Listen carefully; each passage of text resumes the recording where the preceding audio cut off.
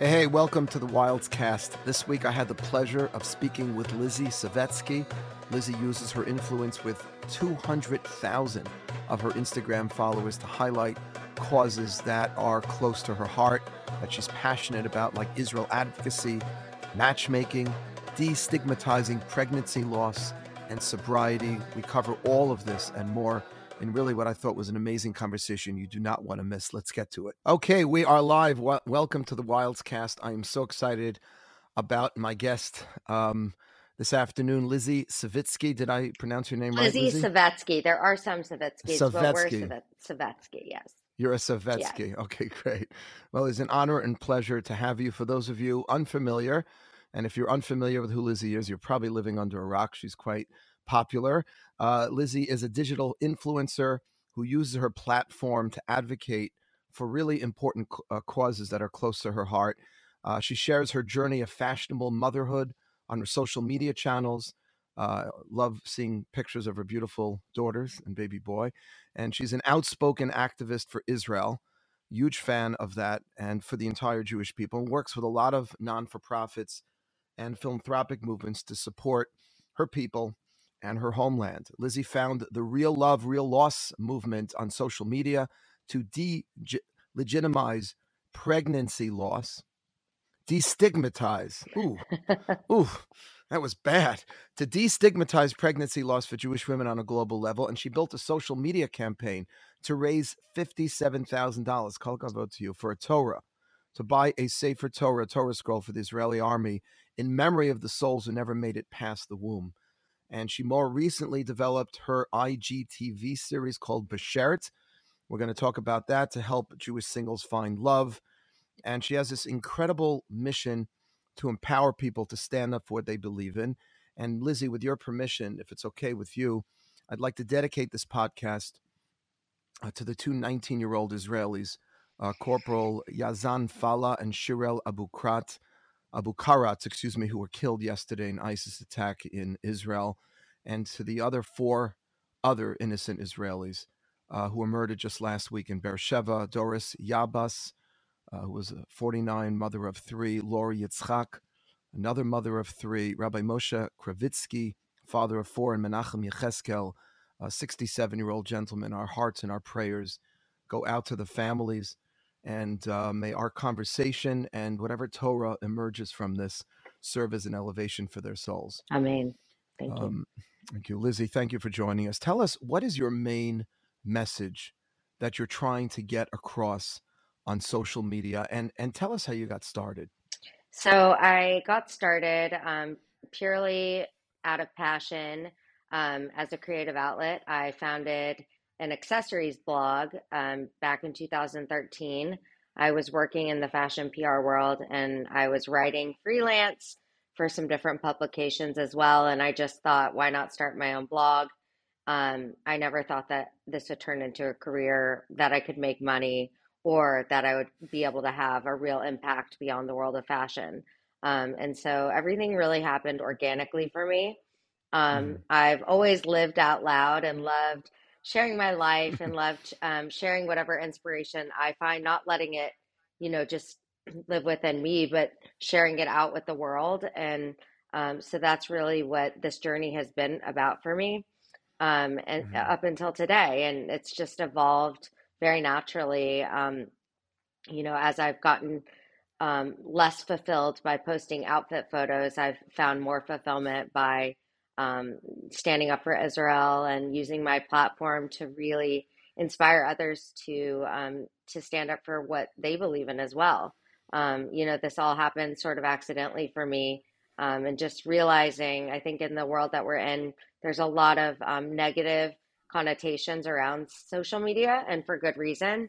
And so, being able to take back that power and really use this platform for good, to be able to connect with people, to build relationships, and to make a difference in the world. And so that's where I am today, and that's what gets me out of bed in the morning, and what I love to do. That's awesome. I mean, listen, that's one of the primary values of Judaism, is to take whatever we can in the world and use it for something good. Anything could be, corrupted, and anything could be used for something wonderful. So Yeshikoch to you, a big rabbinic pat on the back. Thank you.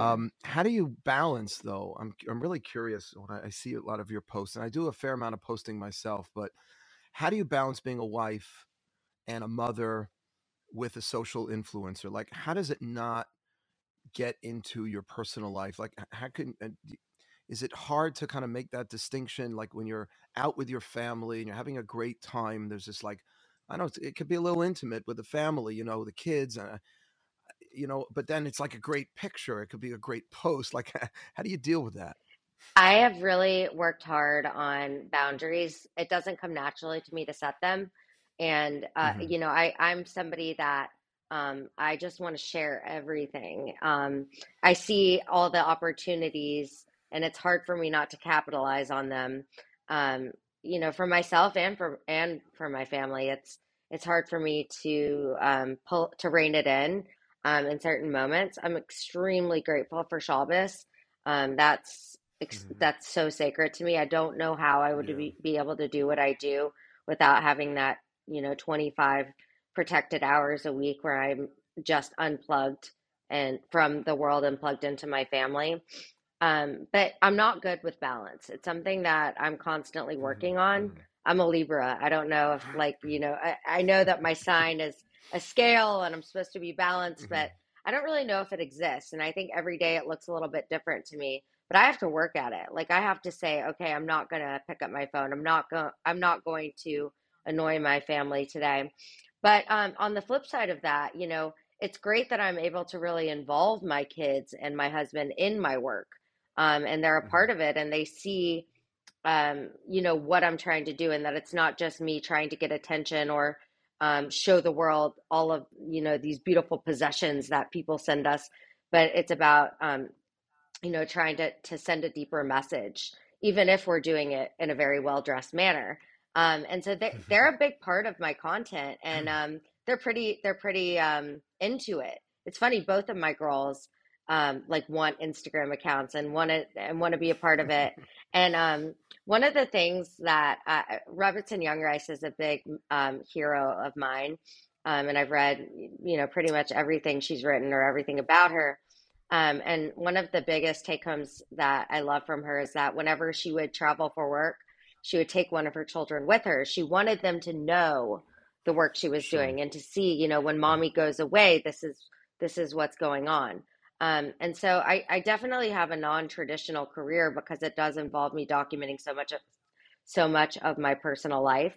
Um, and so, but I think that there's a lot of blessings in that, and it's just a constant struggle for me to figure out where the line is. Yeah. I mean, I appreciate the honesty. It's honestly, I asked that question because it's a little autobiographical. Sure. I'm also a little more love to share. My wife is a little more private, and she can definitely get annoyed if capturing some moment and she knows it's getting posted. On the other hand, I feel like, if you can inspire people and you can, you're in a certain place with a certain group of people and you could really help others on their journey, whether it's meeting somebody new, whether it's growing in their Judaism, then how can we not? At the same time, you need boundaries, as you said. So it's finding that balance. I love what you said about Shabbos, man, because without Shabbos, forget it. We're done. Totally. It's like, But yeah, it's yeah. probably a whole different ball game for a rabbi because that's your busiest day of the week in some ways. It's it's the busiest day, so my dad always jokes like I raised you to not work on Shabbos kind of thing. But we protected our Shabbat experience by having one meal always alone with our family. So we have one So meal for the smart. community. We have 15, 20 people, and then we have one meal alone. Um, it's really, really important to have that, even if it's not as long as quality time, you know. Yeah, But absolutely. but you're really vocal about your support for Israel. I'm a huge fan of those posts. What kind of negative pushback I'm sure you've gotten? Where and from whom? Curious.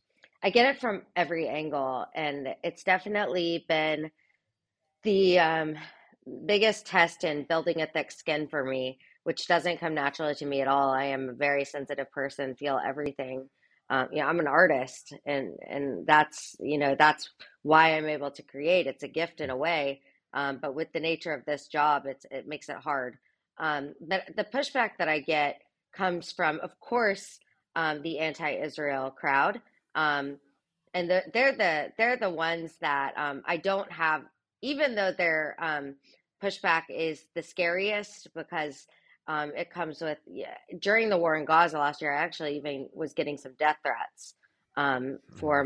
for my strong pro Israel posts, which was scary. I've never encountered anything like that before, or worried about my security.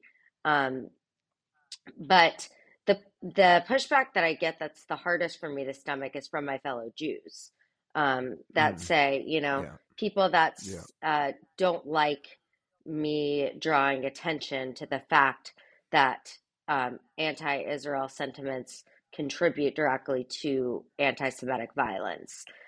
They don't want the attention on that. There's something in our Jewish nature that I guess makes people, we'd rather not have that attention. Just yeah, maybe just ignore it and yeah. maybe it'll go away. Or why do you want to cause trouble?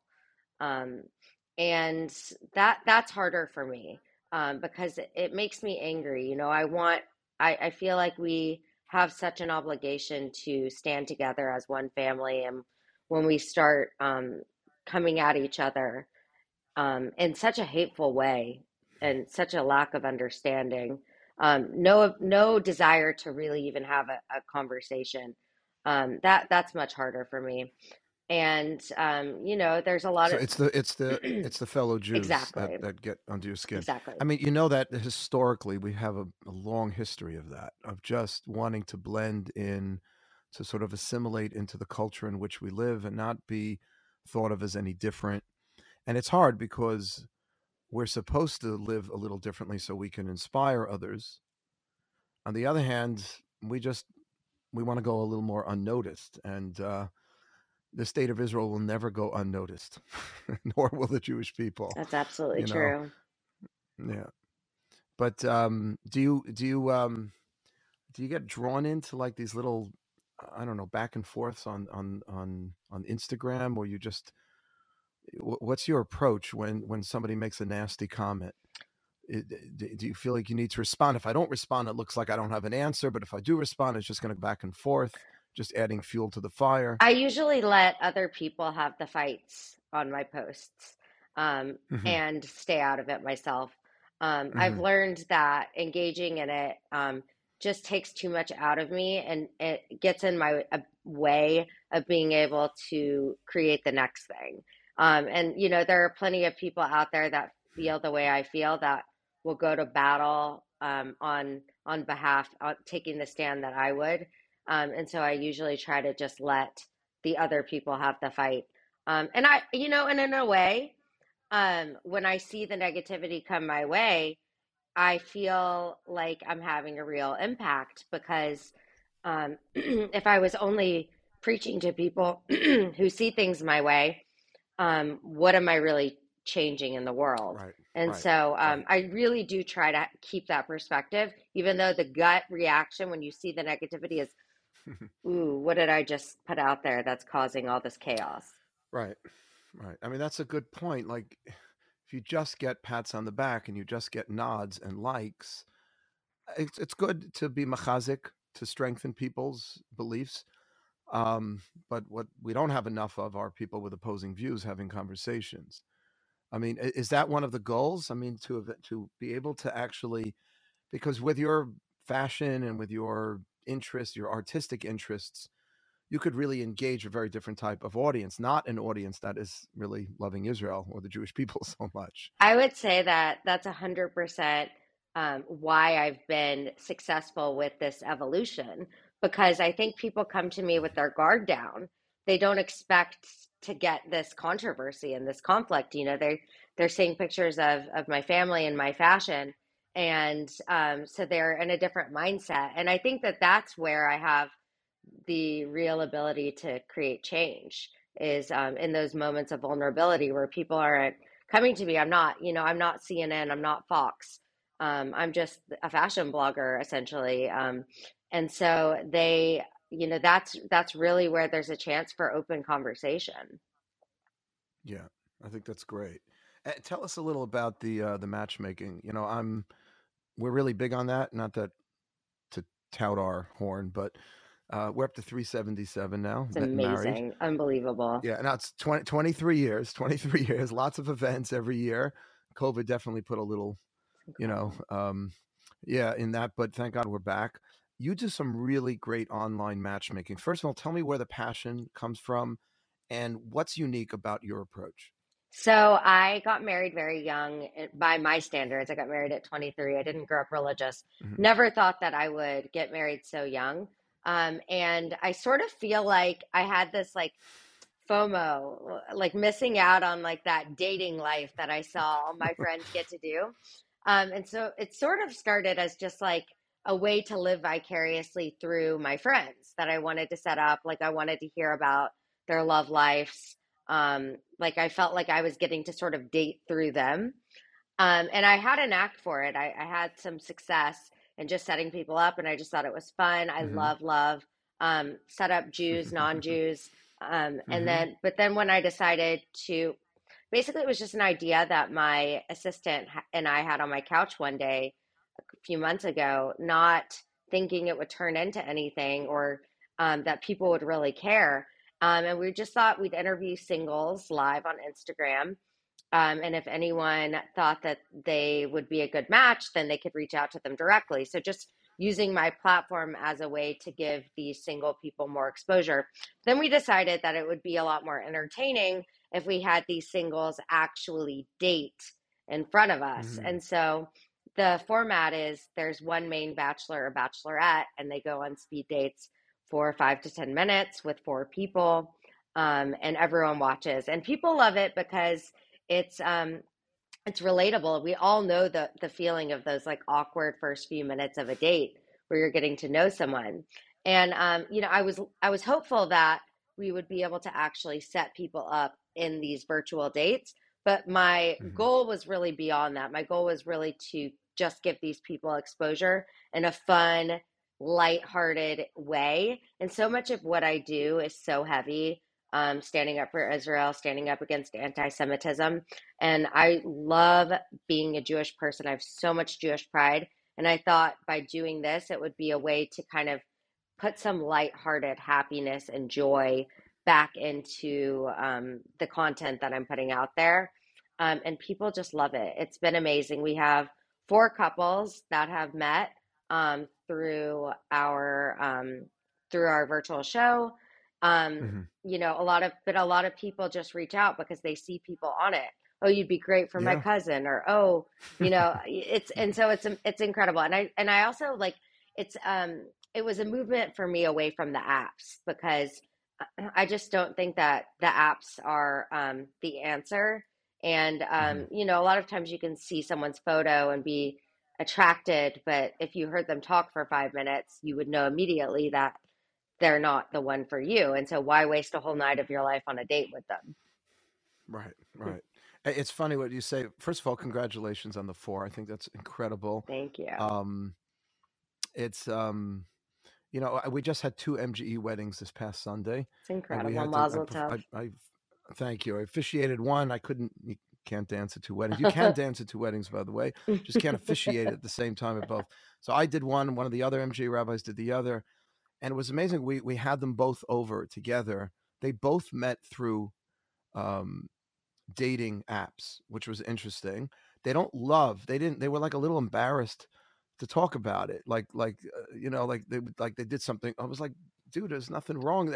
It's just a means to an end. But the more portals we can open for people to meet, like that was very hard during COVID for us because everyone who was met through MG has met, you know, In person.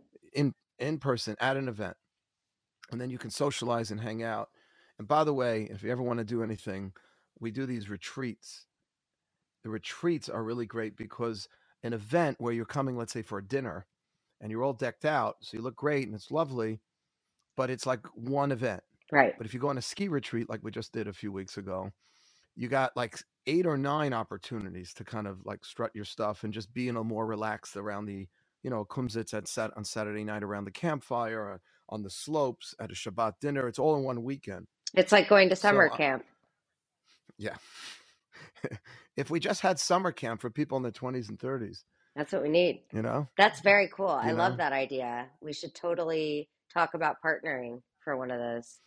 So Very we're cool. I'll tell you, we're doing a spring retreat in the Berkshires in June, and we do a ski retreat every year, and then we do a trip to Israel. It's And a amazing. lot of our people have met um, on these getaways because people are a little more relaxed, Yeah, you know. absolutely. Like you said, you sort of you're probably able to have a much more normal conversation the third day, but you're not as nervous. And I also find that if people are coming to an event not to meet, but because they like the speaker, something about the event was attracting them other than the prospect of meeting someone, it takes a little of the edge off, I Yeah. find. Yeah. They're And a then little more there's the common themselves. ground already to bond over. Right.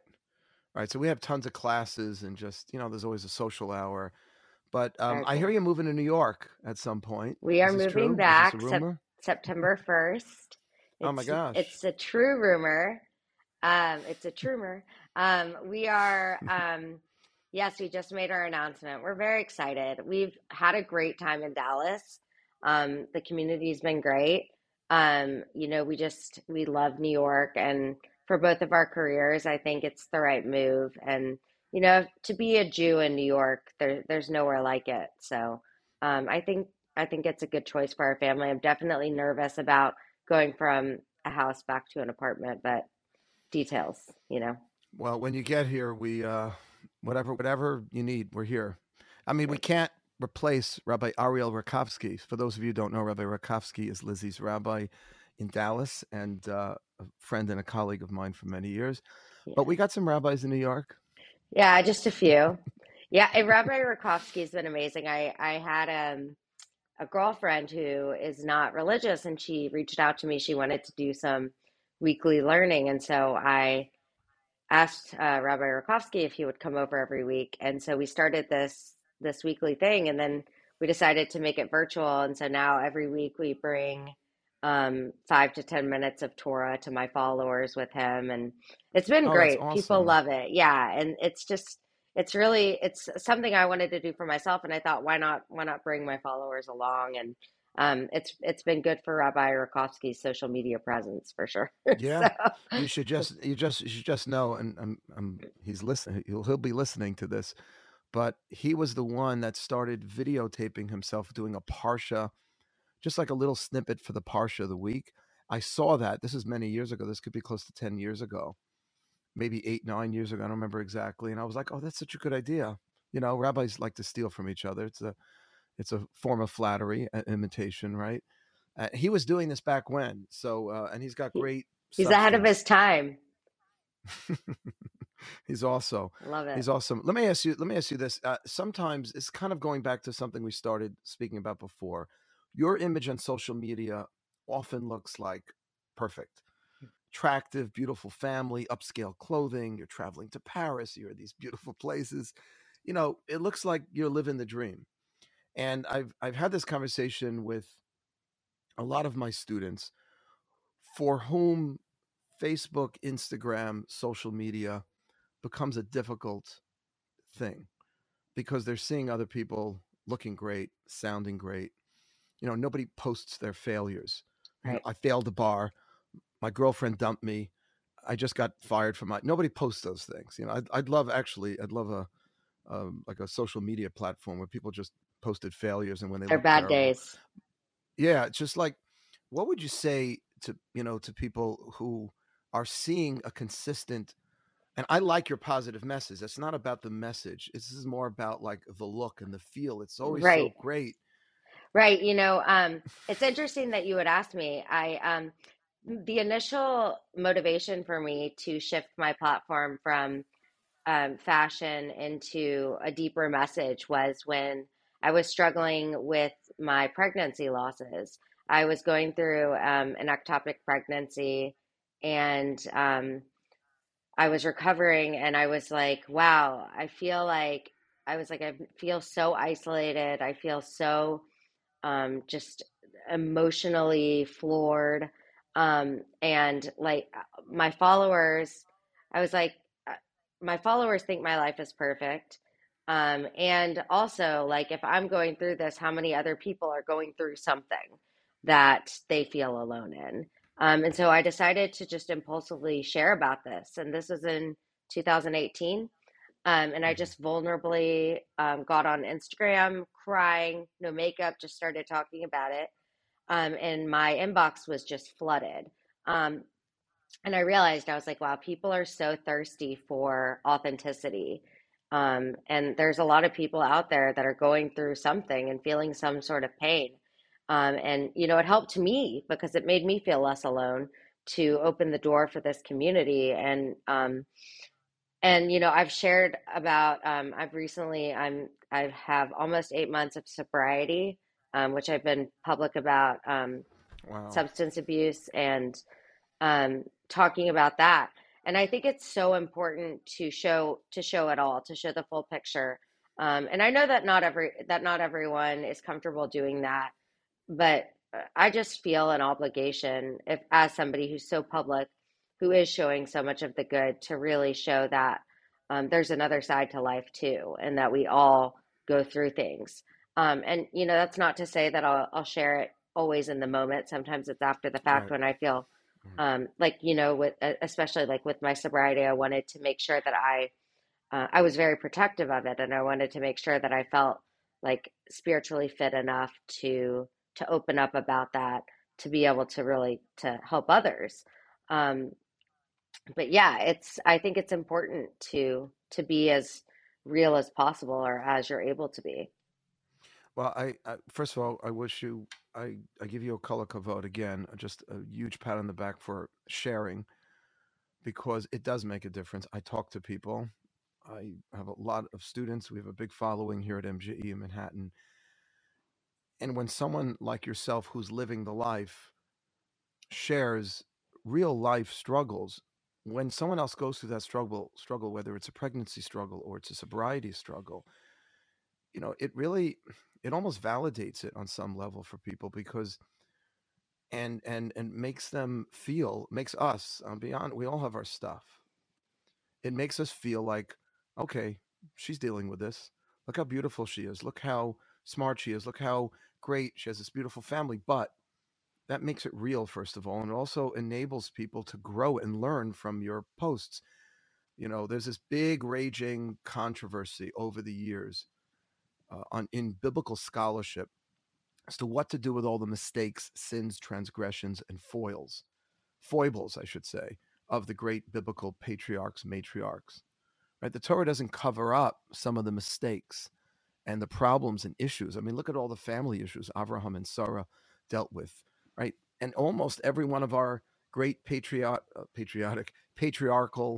matriarchal couples, Abraham and Sarah and Yitzchak and Rivka, they all had a kid they had a very hard time dealing with, Esav or Yishmael. How did they negotiate that? How did they deal with that? Moshe Rabbeinu wasn't allowed into Eretz Yisrael. He wasn't allowed into Israel because he lost his cool. That's what the Rambam believes. My mom is that he hit the rock instead of speaking to the rock. So why would the Torah share that?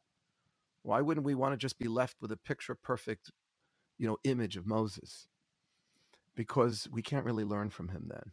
You can't really learn from Moshe's greatness when all he does is great things. Because then you're like, Yeah, okay, that's him, and I'm not like Moshe. yeah. Yeah, I think it's so important to see the humanity in people that we respect and admire, because we're all human, and we have to be able to, we have to be able to sort of put uh, the attainability of perfectionism just aside, because we'll never get there. Yeah. And I loved learning when I was going through all of my infertility struggles, pregnancy loss struggles, that our greatest matriarchs also shared the same struggles. Yeah. Because, there's a sense of shame and guilt when you're not able to do the thing that you feel like you should be made to do. And so to know that. our biblical heroes also had these problems. It again, it makes you feel less alone. It makes you feel like, maybe there isn't something wrong with me. Maybe I'm just a human. Yeah. And look how they recovered. Look how they dealt with it. I mean, So much. we learn so much. I mean, I'll be very specific. We learn how to daven, how to pray from the Tfilat Chana, from the prophetess Chana, who was davening, desperately pleading with God to have a child. And she made this deal with God that if she gave him a son, that she would dedicate him, and he became like a Nazarite for life. I mean, that's just so powerful that the way Jews daven to this day came from a woman who was so pleading and desperate for a child. And I find that very motivating. I find a lot of the stories with King David and a lot of the issues he had, the internal enemies within the Jewish community, the external enemies, the Philistines. But he left us with a book of Tehillim, a book of Psalms that we pick up and use whenever we're down, because he understood, because of his experiences, his personal human experiences, that you turn towards God when things go bad, not away. And that often is, our knee jerk reaction, of course, is to get angry with God and to pull away from God. He must hate me. He must be angry with me. But King David taught us that when things go wrong, that's where we can find some solace. You know, Absolutely. Absolutely. Yeah, and in the middle of the struggle, it's very hard to see that. And but it's like I'm so incredibly grateful for all of the hardship that I've been put through, because I it's motivated me now to to do something. And I've seen I wish that I hadn't had to go through what I've gone through to see my strength, but yeah, that's the journey. yeah. We had actually. This is before COVID, a couple of years before COVID. There just happened to be MG's mostly 20s, 30s singles, but like 10, 20% are young couples. And we just had a spate of young couples going through fertility issues. And nobody was talking to each other about it until one very brave young woman got up and, in her introduction to the Parsha, just started sharing what she was going through and related it so magnificently to what she was talking about. I can't even tell you what that opened up. Like Unbelievable.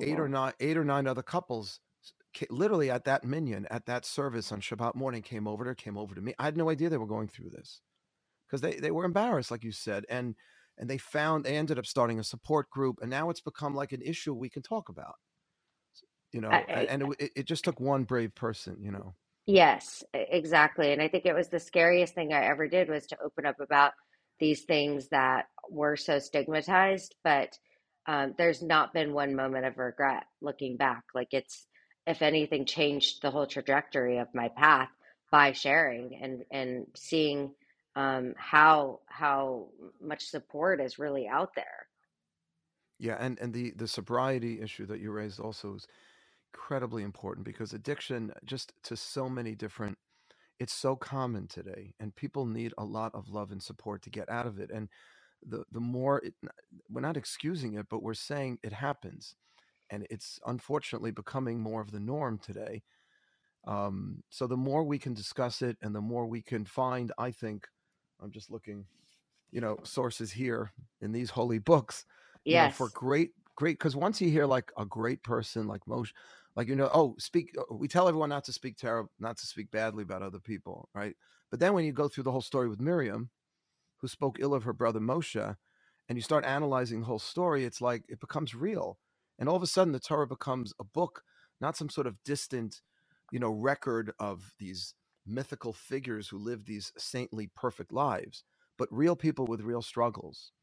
I just think that makes absolutely. Torah come alive, you Oh know? yeah, absolutely. And it's interesting how much more connected to my Judaism I've gotten in my sobriety, which, I wouldn't necessarily think that the cure for addiction is God, but absolutely is, and absolutely so much that I've been able to connect back to my Jewish education and seeing with fresh eyes these stories, and how I can relate to them. And I just, I'm very grateful to have this in my back pocket, this tool book, the Torah, Yeah. I had no idea. You don't think about that when you're growing up.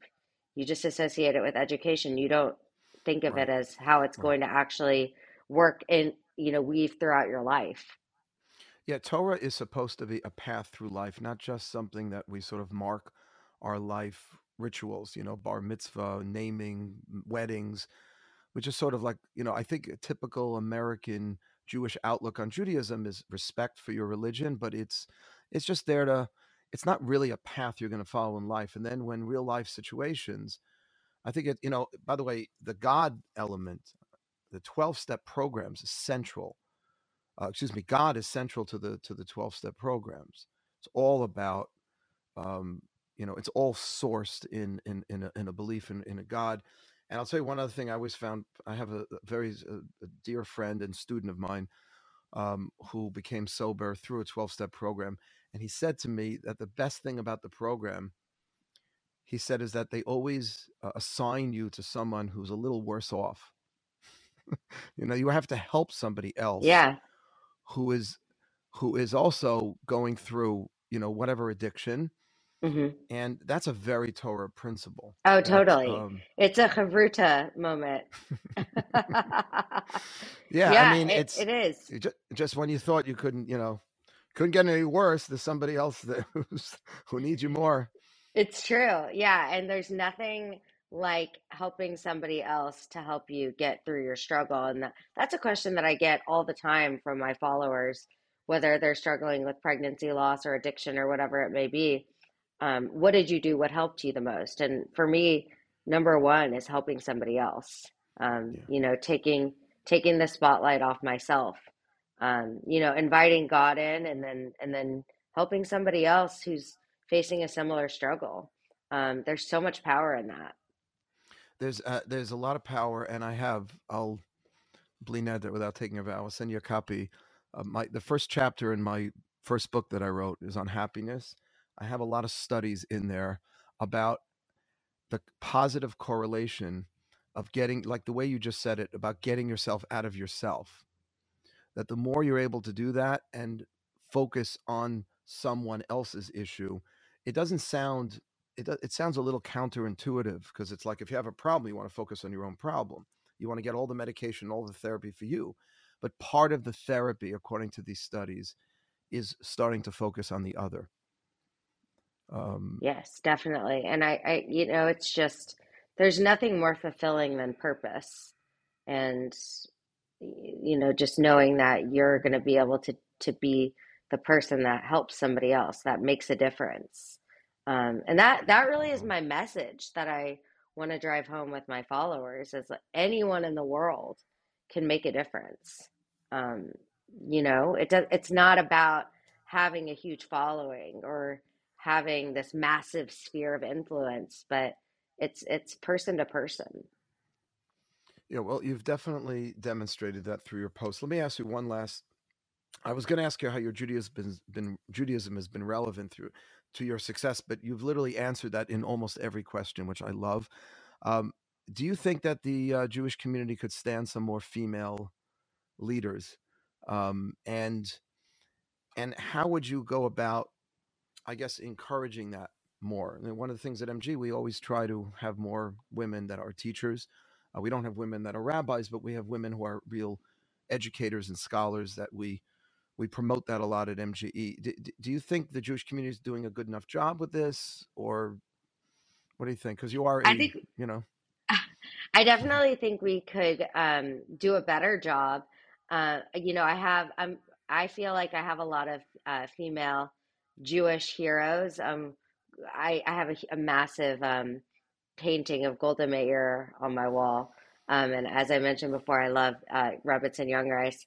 oh, yeah. But I look at our current generation, and I would like to see more empowered women taking the stand um, to really make change.